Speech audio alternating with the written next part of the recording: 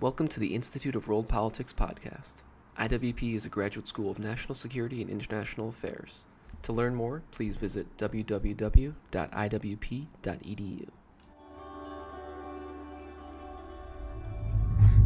I'd like to thank you for attending this lecture at the Institute of World Politics today. For those who are new, IWP is a graduate school of national security and international affairs. We have 5 master's degree programs and 18 certificates of study. If you're interested in learning more about us, please feel free to speak to one of our staff at the conclusion of this event. Joseph R. Wood is a retired Air Force colonel. He served in the White House as a senior appointee from 2005 until 2008 as Deputy National Security Advisor to Vice President Dick Cheney, with responsibility for all policy involving Europe, Eurasia, Africa, and defense issues.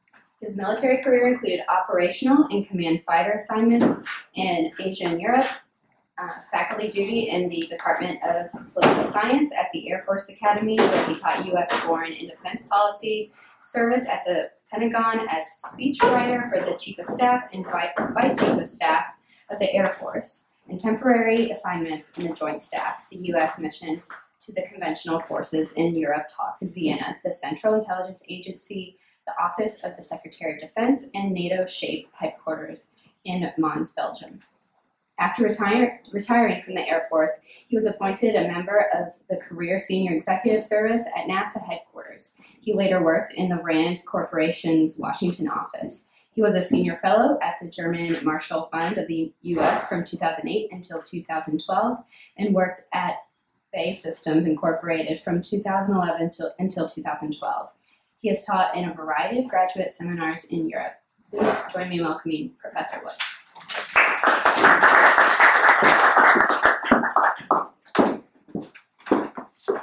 Thank you all for being here. I appreciate it very much. Katie Winchowski asked me to do this, Katie Bridges, I guess, asked me to do this a while back on relativism, and we finally got the date set, and I'm glad to be here. I'm happy to talk about the topic because it's one that I basically teach. So those of you who are students know, or what I'm teaching, I hope, is the antidote to relativism. And it's interesting because it comes up with my students immediately in 2 different ways. The first is that the students have heard something about relativism, and they don't want it exactly. They know they're not supposed to want it. And so they ask, am I a relativist? And they want to know if the fact that they think that you should take circumstances into account when you're making moral decisions makes you a relativist, because circumstances change, or the fact that we perceive things differently. One person perceives a situation one way, another person perceives a situation another way. Does that make me a relativist? And the answer to that is no. That actually makes you a follower of Aristotle and St. Thomas Aquinas, and we'll talk about that in just a second. It makes you not at all a relativist. It comes up indirectly as well, and this is where the title of the lecture comes from. In a lot of conversations, both with my students, when I was in government, in private sector, everywhere I teach, seminars where I teach, the answer to any question that involves a statement of right and wrong is almost invariably begun with "for me," or something close to "for me." And the reason for that is that we're all trained, and this has been going on for a long time now, we're all trained to avoid offending each other. And the way that we avoid offending each other in a lot of conversation is to say, what's true for me may not be true for you, and that's fine. So the shorthand for that is "for me." This is my answer to what that is. Because we don't want to claim anything. We want to avoid a claim of an absolute. Absolutism sounds bad. Absolute dictators were bad people. We don't want that. We want to avoid what our current Pope likes to talk about as rigidity in our thinking about things. And so it's necessary in normal conversation these days to keep things civil, to avoid offending the other person, to say, "for me, the answer to this question of right or wrong is so and so." And for you, it might be something very different. That's fine. That does tend towards relativism, although most people who say that are not relativists. They just are trying to avoid a fight or a bad conversation. So today I'm going to talk about what relativism is, what it's not. I'll talk about what relative is not first, and then I'll talk briefly about what it is. And I'll talk about how we got to a point where relativism is really the dominant moral thought process of our day and age. And then I'll talk finally about the consequences of what that is, of the fact that we are in a cultural milieu that is largely relativist these days. What is relativism not? What can we exclude from the category of relativism? The first thing it's not is believing that perceptions cannot be relative. If you believe that perceptions are relative, you're not necessarily a relativist, in other words. It's a little warm in here for me right now. My senses tell me that. Some of you may think, this is perfect, comfortable temperature. Finally, IWP got the temperature in the room just right. Others may say, this is kind of a cool room for me. I'd actually like it a little bit warmer this afternoon. That's a relative perception of what is painful and pleasurable, less pleasant and more pleasant.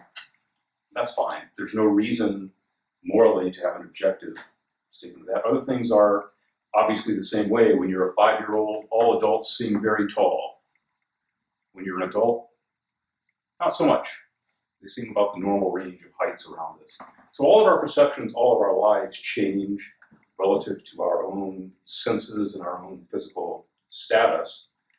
And even on a more even level, if we've got the exact same physical situation, if we're looking at things literally from different angles, you'll see a different result. This is why eyewitness testimony in court is so often unreliable. It's difficult for people, but perception can be relative. And again, relativism is not believing that you should account for circumstances or situations when you say something is right or wrong, when you decide to act in a particular way. You have to take into account circumstances. And the circumstances do affect what is right or wrong. And we'll talk a little bit more about that in just a few minutes.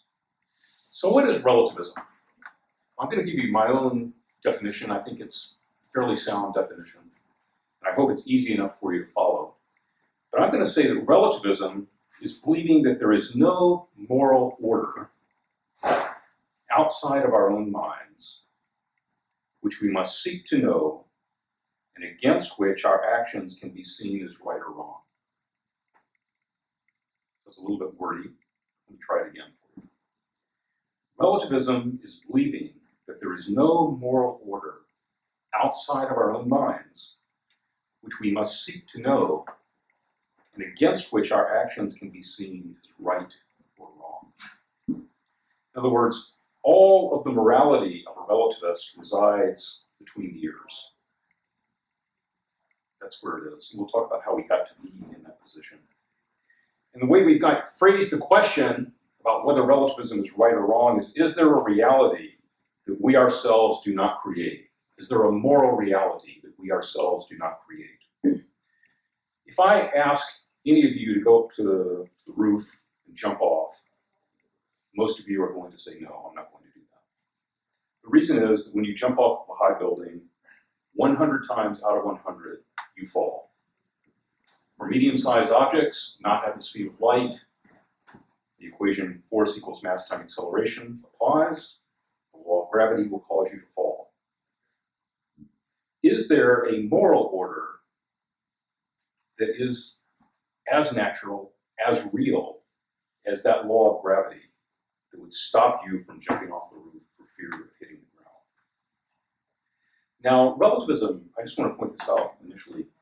Relativism has, if you really are a relativist, and there are very few really committed relativists, but you have an immediate problem if you're a relativist.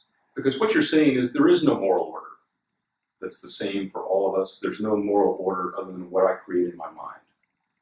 The difficulty with that, if you said there's no objective truth, and yet you've just made a claim to truth, you've claimed that there is no moral order. So you deny that you're a relativist immediately. So there's a sort of at a basic level, it's very hard not to be, or very hard to be a relativist. But if you're going to take that minimalist level, and that's where a lot of us are these days in our society, then I want to proceed with examples of great efforts to provide insight into a real moral order that would contradict the relativists. There have been relativists for all time, by the way. This is not a new phenomenon. I think the degree to which it affects our society is greater than in the past, but there have been relativists all throughout history. I think the first and perhaps most original notion of the fact that there is a moral order to things comes from Plato. And it's generally in the mouth of Socrates or the Athenian stranger or someone of Plato's characters in the dialogues. Plato, for a lot of reasons, including having watched Socrates get killed for making claims of truth, doesn't usually come out and say, here is my clear case for what I'm saying. He writes in dialogues and allows them to tease out ideas in ways that is very hard to do if you're just writing a straightforward exposition of something. But it also allows him to kind of hide what it is he means, so that Athens won't come along and try him like they did Socrates, and kill him like they did Socrates. So it serves both an intellectual and a self-defense function for Plato. But Plato's moral order is all throughout his work. It's very sophisticated. It's doesn't try to claim to be more than it is, but it's basically in his ideas of the forms, of the ideas. And Plato gives us in the Republic the famous parable of the cave. And he tells his friends that he's talking about, he's trying to get to the question of what is justice. In other words, is there a moral order? That's the whole question of the dialogue. And so he goes into something called the parable of the cave about how we know what is or is not. And he says, how many of you are familiar with the parable of the cave? Okay. He says, imagine a cave where everyone is looking at a wall in front of them. And they're chained and they can't move while they're looking at this wall. Their heads are constrained so they can't look around. And they're in a cave, it's very dark, except behind them there's a fire. And between the fire and their backs, there are things going on. And so what they see on the wall in front of them are the shadows of the things behind them. But they don't know that all they're seeing is shadows. For them, that is reality, the shadows in front of them. They don't know that there are actually real things behind them. And if you are fortunate enough to be one of the philosophers of the world, you might be able to ascend from the cave and climb out into the cave where you would immediately be dazzled by the bright sunlight. And that sunlight is the philosophical truth of the forms, these pure ideas. If you look around and you see something beautiful, a beautiful flower, a beautiful person, a beautiful piece of art, that example is not beauty in itself. The most pure and the most real beauty for Plato is the form of the beautiful. It's not out there in any particular place, but it exists and it's very real. It's the most real thing there is. The beautiful flower is something that's less real than the beauty itself. The same is true for truth, and most of all for the form of justice, and most of all, for the form of goodness. Things that are good, in a sense, participate or partake of the form of goodness, the pure idea. That is the moral order then. And Socrates and Plato through Socrates talks about in a variety of different dialogues what that implies for us. In the Gorgias, for example, a dialogue that I teach regularly, the question is, what is justice? First of all, it's what is rhetoric. Rhetoric turns out it's disconnected from this moral order of things. It's disconnected from truth. It turns out to be something quite evil. He says it's basically like cookery. It can be used for power. But if it's connected to justice, if rhetoric as speech is serving justice, in other words, if your speech matches reality and is participating in the forms, the highest forms, then you are acting according to justice. And that is a very important thing, because he claims at the end of that dialogue that we're going to be judged for our acts. And he gives a myth about how people go to particular places after they die, depending on where they lived when they were born, or where they lived when they were alive. And their bodies, which are corrupt, go with them, and then the souls are judged as well. And they're judged according to justice. There is an order to things which is reflected in our just decisions. And we have to pay a penalty or enjoy a reward coming after that. The interesting thing about that is he tells this myth, and he warns Gorgias and his friends, the people he's debating with. Socrates says, you know, I know that you think these myths are old wives' tales, but I say until we find something better, we have to live by these. And he calls them over and over again reasoned accounts.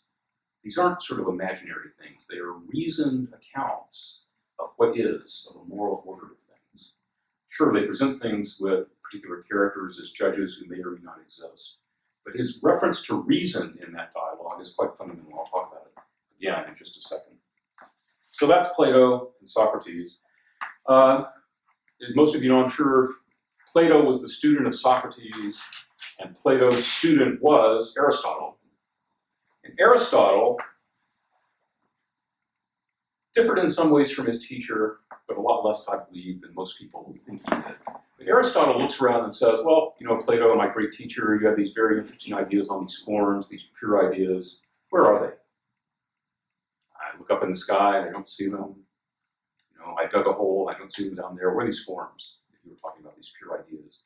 And Plato argues that you only really see reality. You only see beauty, or truth, or justice in real things. Particular examples of truth, beauty, and goodness. There are universals of truth, beauty, and goodness, but they only really exist when they're in a particular person or a particular thing. And that's how we know what they are, by looking around us and seeing what they are, rather than theorizing, as we would call it, in an abstract way about these forms that are out there somewhere. Aristotle looks at nature, all of nature, as a cosmos that's a whole. He looks at everything in the context of one big whole. So within that whole, you have nature. And look around. Aristotle just likes to look around and listen to opinions, and most of what he does is kind of say, that's a good opinion and that's a bad opinion. That's a good opinion and that's a bad opinion. And the good opinions argue again that the reality that we see around us is in particular things. It's in real people, particular people, all the time.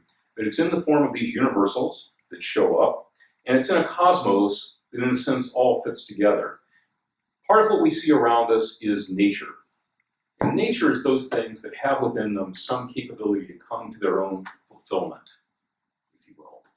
If you just let a plant grow, if it gets enough soil and enough water, enough sunlight, it's just going to grow. You don't need to do anything to make that happen. So there's a nature to it.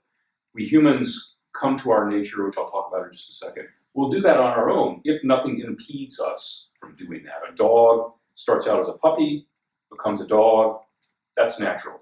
There are other things in the world too that are not nature. There are things that we make, technology, arts. If you take a lump of bronze, it's not going to make itself into a beautiful statue by itself. So it's not of nature in that sense, but it's of the world. It exists, it's real. But it requires us to come in, an artist, a sculptor to come in and make it something real.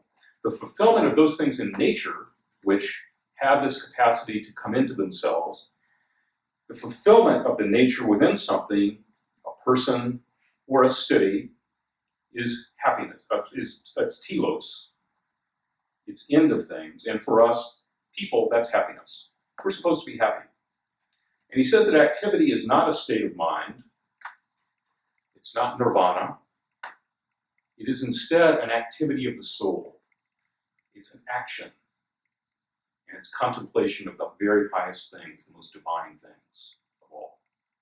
There's divine within us, which makes this possible, except, oddly enough, he says that there are really three kinds of lives. There's the contemplative life, which would be the most complete fulfillment of our telos, the most human that you could be, the most happy that you could be, would be to contemplate the divine things all the time.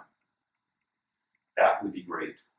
But then he says almost no one can do that. Really, humans can't do it. It's such a divine activity that we seem not able to do that. And so the best thing that we can do is a life in politics, very broadly defined. I'm not talking about running for office. I'm talking about being involved in the common good of the political association, in this case, the city. And that requires you, in either case, a contemplative life or a life in politics, requires you to live a life of virtue. It's the virtues that allow us to reach our fulfillment as human beings, to reach our telos, our end of happiness. It's very odd, incidentally, and this is just kind of an aside, that humans are the only thing, as far as I know, we have a St. John's graduate who can correct me if I'm wrong on this, but as far as I know, the only things in nature that do not really complete their own telos are humans. We don't get to the point of being completely contemplative as Aristotle looks around and sees us. That, of course, fits rather nicely with the Christian notion that we don't get to our perfect happiness in this life, and we have to wait until the next life for what Aristotle would call our telos. Aristotle is not a Christian. Preceded him by 250 years, had other differences as well. But there is a very interesting little congruence there that's interesting, that is interesting to me. I said that we have to live virtuous lives. We have to live lives according to excellence in order to really live as we should, to reach our telos of happiness. Or if we can't be this wonderful contemplative, to live even a good life in politics, you have to live according to virtue. And he talks about this in his book, The Nicomachean Ethics. And I'm going to read you a definition of virtue, this thing that is essential to happiness. And it's such an important part that I'm going to read it to you in two different translations to make a point that I'm going to try to make. The first is the translation from Oxford by David Ross. And it goes something like this. He says, virtue then is a state of character concerned with choice. A state of our character concerned with choice. In other words, it's about action, choosing something. Lying in a mean in the middle, the mean relative to us. This being determined by reason, and by that reason by which the man of practical wisdom would determine it. Virtue, a state of character, concerned with choice, about a middle, to choose the middle for us, relative to us, for me, the middle for me. Being determined by reason, and that by that reason by which the man of practical wisdom would determine it. We cannot, for Aristotle, turn to a list of rules to decide what the mean is, his golden mean. We have to watch somebody who has virtue make choices. And even that's not really sufficient. It's as if there's kind of a hypothetical person of virtue who would be the standard for this. But again, there's no in the sky thing that we turn to say, that's the virtuous choice for me right here. Do I talk a little bit longer? Do I stop talking now? What's the mean for how long I talk today? What would the virtuous person do? How long would the virtuous person talk? That's how he sees it. Really in a person is how you have to think about virtue. Same definition again. This is under a different translation by Bartlett and Collins. Virtue, therefore, is a characteristic marked by choice, residing in the mean relative to us. It's a characteristic marked by choice, the mean relative to us. Relative again, different translation, same words.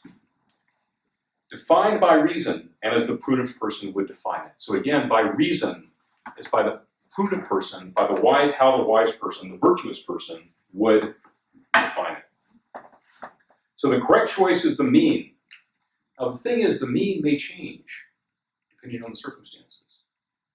Whether I go out to turn down the heat in here will vary depending on perhaps my concern for the comfort of others in the room versus my own comfort. More serious choices change as well.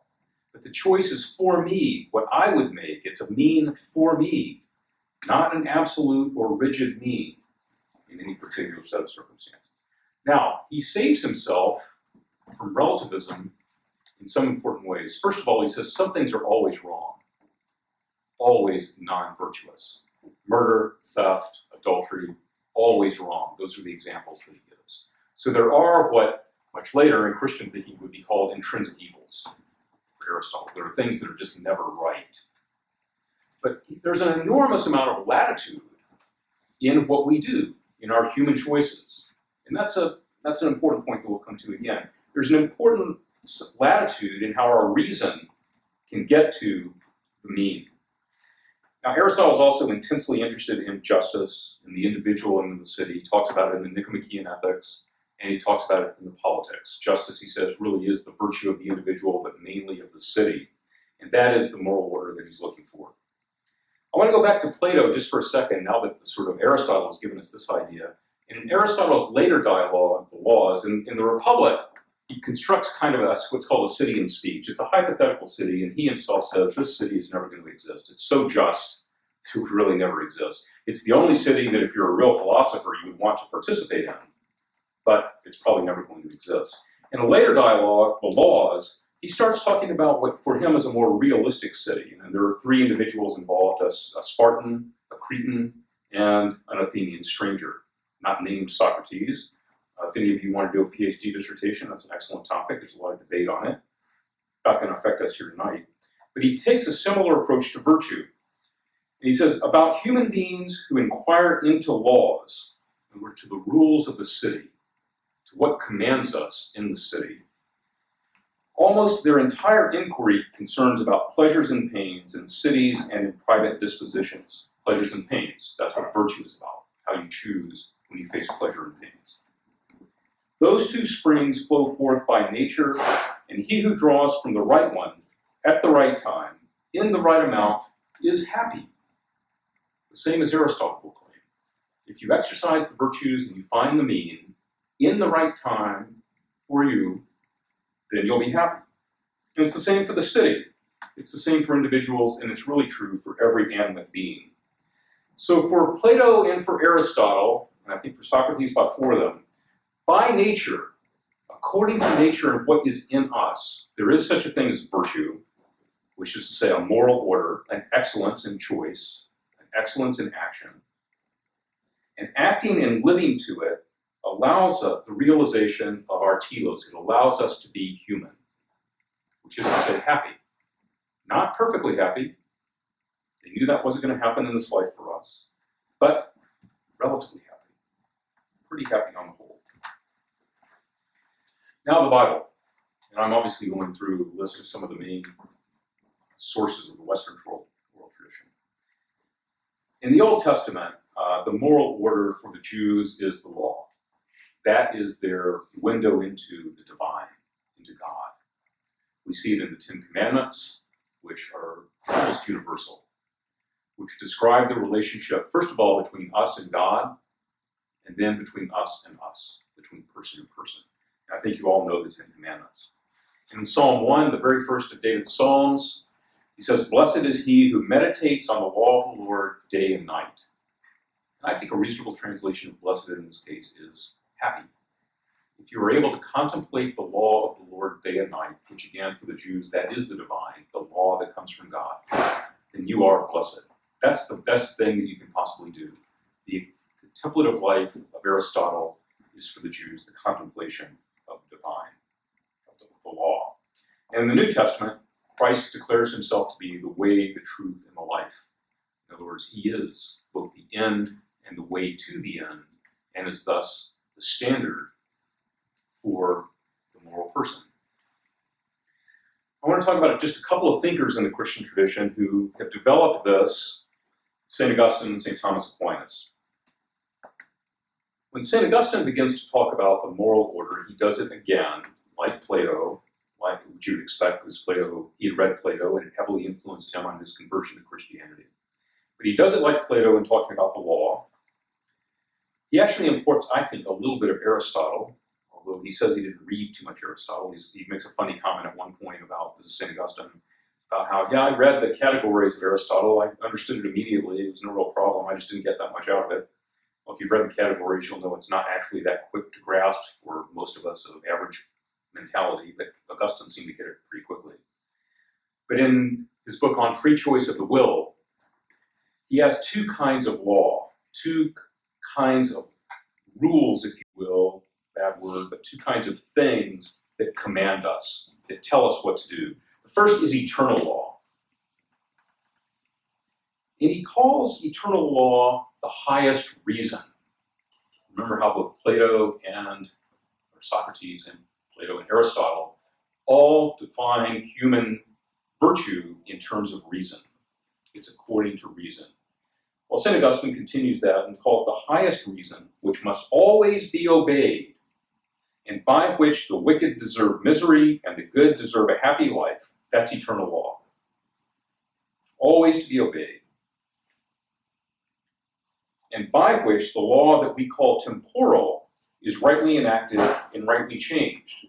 Temporal law are the laws that we set for ourselves. Our speed limits, our tax codes, our healthcare law, our criminal codes, those are all temporal law, and they change with time. They're also called later on positive law that we'll talk about in just a second with Thomas Aquinas. But this notion of eternal law is the highest reason that always has to be obeyed, in which define or tells you whether the person is wicked and thus to be punished, or good and deserving of a happy life. He says this eternal law is eternal and unchangeable. The eternal law does not change. It is stamped upon our minds. It is the law according to which it is just that all things be perfectly ordered. Justice, again. What is just? How do we get to justice? We order our temporal law and our actions according to eternal law. Temporal law simply has to be ordered to eternal law. Our tax code somehow has to be ordered to eternal law. A lot of ways to do that. What is a reasonable tax rate in 1925 is not a reasonable tax rate in 1942. Not a reasonable tax rate in 1998. Not a reasonable tax rate now. That can change. It is or should be just and can be justly changed over time. We can change our tax code. And the example that Augustine gives is actually a little bigger than the speed limit going from 55 to 65, for those of you who are old enough to remember that. Or for change, it's much less trivial than the tax code. He actually talks about a people who are self-ruling, capable of ruling themselves, and they become corrupt. And over time, they become corrupt. They change. As a result of that, he argues it's no longer just for them to rule themselves according to eternal law, but it's just for a strong man to come in and to attempt to correct them and return their laws to an ordered relationship with eternal law. And then you get a full explanation of what most people think of as the counter to relativism in Thomas Aquinas, and it's called natural law. And so I'm just going to try to zoom through some Thomas Aquinas for you very quickly. Thomas Aquinas has four kinds of law: eternal, much like St. Augustine's; natural law; positive law, which is what Augustine was just calling temporal law, the laws we make for ourselves; and divine law. Temporal law, again, our tax code, our speed limits, whatever they happen to be. Divine law is revelation, the 10 Commandments. This is when God comes to us and says, do this, or don't do this. That's divine law. So the two that I'm most concerned with right now are eternal and natural law. Eternal law is the moral and providential plan of God. It's really God's mind. And here's how Thomas Aquinas describes it. This is in the Summa of Theologia. It's in the first part of the second part. And he says, the rational governance of everything on the part of God. The rational governance, again, we're all in the realm of reason. Of everything on the part of God as the ruler of the universe has the quality of law. And since the divine reason's conception of things is not subject to time, but is eternal, this kind of law must be called eternal law. Now, eternity is hard for us to get our heads around, at least for me. But if you think of time as space in a spatial analogy, you can kind of imagine that God is at the center of a sphere, and the sphere has all the points of time on it, so that God is equally close to each point in time at any one time. So God is as close to someone in 5000 BC as he is to us tonight. The fact that we are more recent than someone in 1875 does not make God any closer to us. He's as close to any point in time. And thus, his law, his thought, is eternal. That's the definition of eternity. And then here's what he says about natural law. Since everything that is subject to divine providence is regulated and measured by the eternal law, everything subject to divine providence is measured and regulated, judged by eternal law. It's evident that all things participate in the eternal law in a certain way because it is imprinted upon them through their respective inclinations to their proper actions and ends. words, we all have ways of behaving normally to get to our end, if nothing impedes us. Animals do, plants do. Rational creatures, people and angels, are under divine providence in a more excellent way than the others, since by providing for themselves and others, they share in the action of providence themselves. So we're participating in God's action. These participate in eternal reason in that they have a natural inclination to their proper actions and ends. We have a natural inclination to be happy, if that's our end, as Aristotle told us. And such participation in the eternal law by rational creatures is called the natural law. Natural law is participation by reason in the mind of God, in the eternal law. Now, the point I want to bring out there is that it's much like Augustine and much like Aristotle, as you would expect. Our participation in the eternal law, natural law, is not a code somewhere. It's an act. It's an act of participation. Just as happiness, for Aristotle, is an activity of the soul. And in both cases, it's an activity that is oriented toward the divine. The natural law oriented toward the eternal law. Well, in all these cases, then, natural law, or precedents in Aristotle, and Plato, and Augustine, and St. Augustine, all involve understanding a true moral order to things, whether it's in the mind of God or in the forms. That, in turn, orders what we do, the laws that we make for ourselves, and on an individual level, the actions that we take. And we order that according to reason. It's that use of reason that is, in all cases, the excellence that gets us to the activity that we're aiming for. This is a really kind of an optimistic perspective because it says that we can do it. We may make mistakes along the way. We will make mistakes along the way. Our reason is flawed. We don't have perfect information. There will be unintended consequences of what we do. But somehow, it is possible, with steady effort and with lots of conversation, dialectic, with work and community, we can somehow order ourselves and understand this reality that's out there.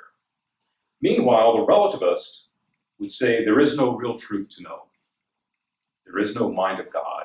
There's my mind, and there's nothing outside of my mind. And there is no reason to use my reason.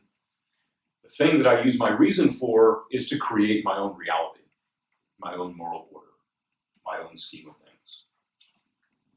Like I said, I think few people really are complete relativists. There was a Financial Times columnist recently who wrote that he thought there should be more adultery in the world. There just aren't many people like that. You just don't find them very often. And relativism has been around since the start of time, but for some reason, it's now more prevalent than it has been in the past. We have less confidence in this eternal law, less confidence in the forms, less confidence in the universals and the virtues that we had before, in some cases no confidence. And why is that? How did we get to what Pope Benedict XVI has called the dictatorship of relativism, or something very close to it in our current condition? Well, I'm going to give you sort of a 5-minute at most speed through several hundred years of intellectual history to try to give you a couple of the high points, maybe the low points. And it almost always happens unintentionally. By the way, my assumption is that ideas have consequences. Now, everything we see around us may or may not come from the set of ideas that I've described and the contrary ideas that I'm about to describe. But I believe that ideas do have consequences, and that somehow these ideas have worked their way into our consciousness, either before or after, earlier or later. And the first of the thinkers who I think begins to really take this apart, again, quite unintentionally, and set up the possibility of relativism is René Descartes. He's famous for his statement, cogito ergo sum, I think therefore I am. But the thing that he does that sets up relativism, I think again quite inadvertently, is he removes the final cause. Aristotle had 4 causes of everything. Everything that exists has a material cause, the stuff that we're made of. As a formal cause, that's kind of what it's supposed to look like. So that's a table. Everybody kind of looks at that and knows it's a table. You look at this and you know it's a podium. So it can be described as the look of things. It's what it's supposed to look like, the form, how we perceive it. So that's the formal cause. The third cause is the efficient cause, what brings it about. The constructor of the table is the efficient cause of the table. Somebody made the table. That's the efficient cause. And the final cause is what it's for the sake of. So this table is, at the moment, it's for the sake of holding Samantha's water bottle. That's what it does. And it's holding other things. We are for the sake of happiness, according to Aristotle. That's, we are for the sake of something. Descartes looks at this, looks at 1500 years of moral philosophy, more than that, and says, you know, this business of trying to fit all these causes together hasn't worked very well. I understand material cause. I understand there's stuff out there. And I understand formal cause. I understand how things look. But I'm going to do away with consideration of final cause in the physical sciences. We aren't going to worry about what things are for anymore. And he does this very explicitly. His first work is called Discourse on Method. His second major work is Meditations on First Philosophy. Writes a lot of other stuff as well. And he says quite clearly in Meditations on First Philosophy, I'm not going to concern myself with final cause in physical science anymore. What I'm going to do is try to understand the material cause of things, what they're made of, and what they look like, and how we can change that in order to serve mankind. And this has amazing effects.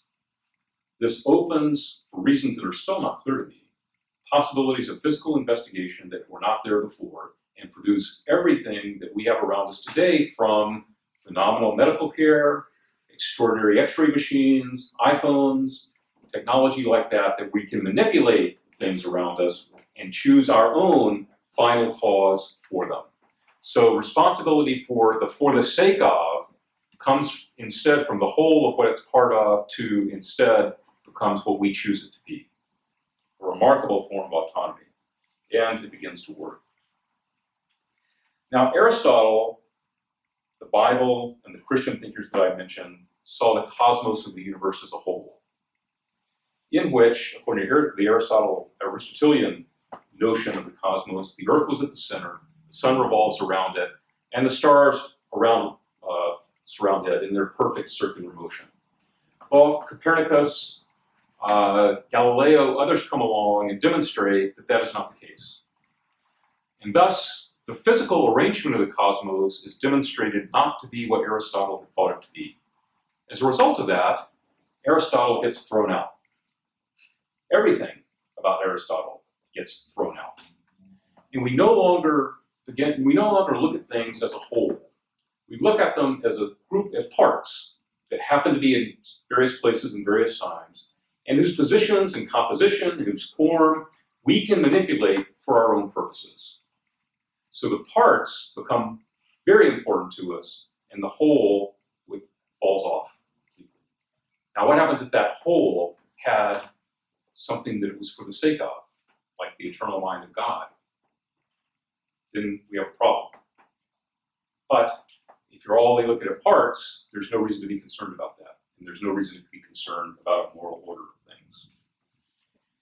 And the last person that I just want to touch on is Immanuel Kant, German philosopher writing in the 18th century, who, again, looked around at the success of physical sciences and was quite amazed by it, success especially in Newtonian mechanics, and again decided that we needed a new approach to a moral order of things, and basically agreed with those who said, in the physical world, things are predetermined. We really don't have any freedom of choice about things in the physical world. Our only freedom lies between our ears in the moral decisions that we make about things. Now, I'm giving you a grotesquely simplified version of Immanuel Kant. But the effect of what he does is to say, therefore, because that's reality, the only morality that really exists is our motivations, our desires, what we want and how we want it. consequences of what we do don't matter very much.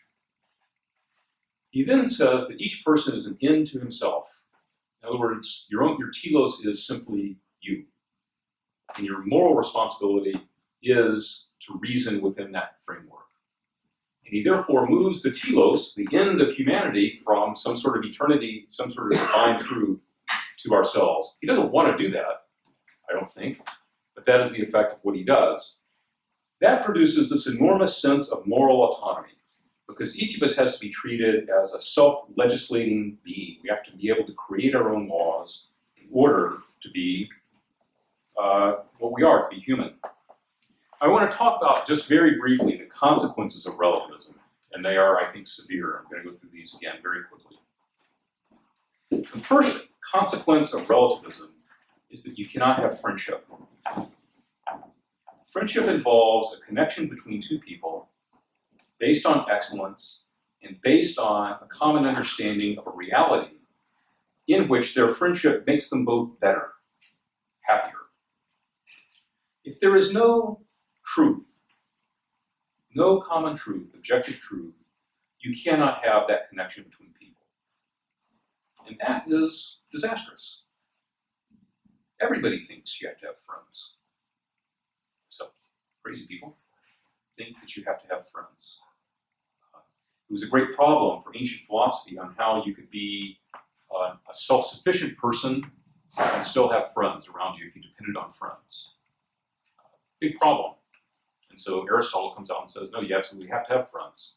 And he moves the excellence of self-sufficiency to this idea of happiness that we're talking about. But I don't think if you're a relativist, you can have friends. You don't have anything in common with anybody other than yourself. The second thing is that you cannot have politics.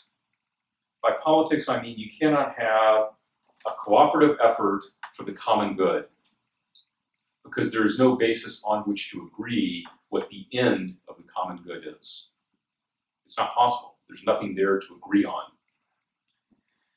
If that's the end, Aristotle also talks about in politics how in order to have a politics of the city, you have to have a common understanding of good and evil, just and unjust. And that's precisely what the relativist denies that you can have. There's no real agreement that's possible on that because there's no reality, which means that all political choices become strictly a matter of power. Whoever can force the choice wins the debate. The third consequence, I think, is that we lose the capacity to use our reason. Reason, in the tradition that is non-relativist, claims that the whole purpose of our reason, really, is to reason our way toward a moral reality. For a relativist, there's no real use of reason. There's only the use of imagination, to imagine the world that you want it to be, the moral order that you want to be, and then act based on that. And if you don't use your reason, you will certainly lose it. And last, I think, in the sum total of all of those first three consequences, is that we cease to be human. It's no good. There's no reason for a life in virtue. There is no good life, objectively understood. There's no struggle to know good and evil, and to do one and to avoid the other. Avoid evil, do good, perhaps the most fundamental statement of the Western moral tradition that's possible. In becoming a person who is virtuous, and thus, in some sense, fulfilling your telos of happiness, in becoming a person who is a political actor, a citizen, part of a larger group, working for a common good, those are the ways in which we really become human. If all you are doing is creating a reality between your ears using the imagination, then I would argue that you cease to be human. And you come into a material abundant dark age, an age in which our engineering skills are fantastic and our moral skills are non-existent. The physical order becomes the only order, and there is no distinction between man and animal. Now, the question I have for you, how do we get out of it? Thanks very much.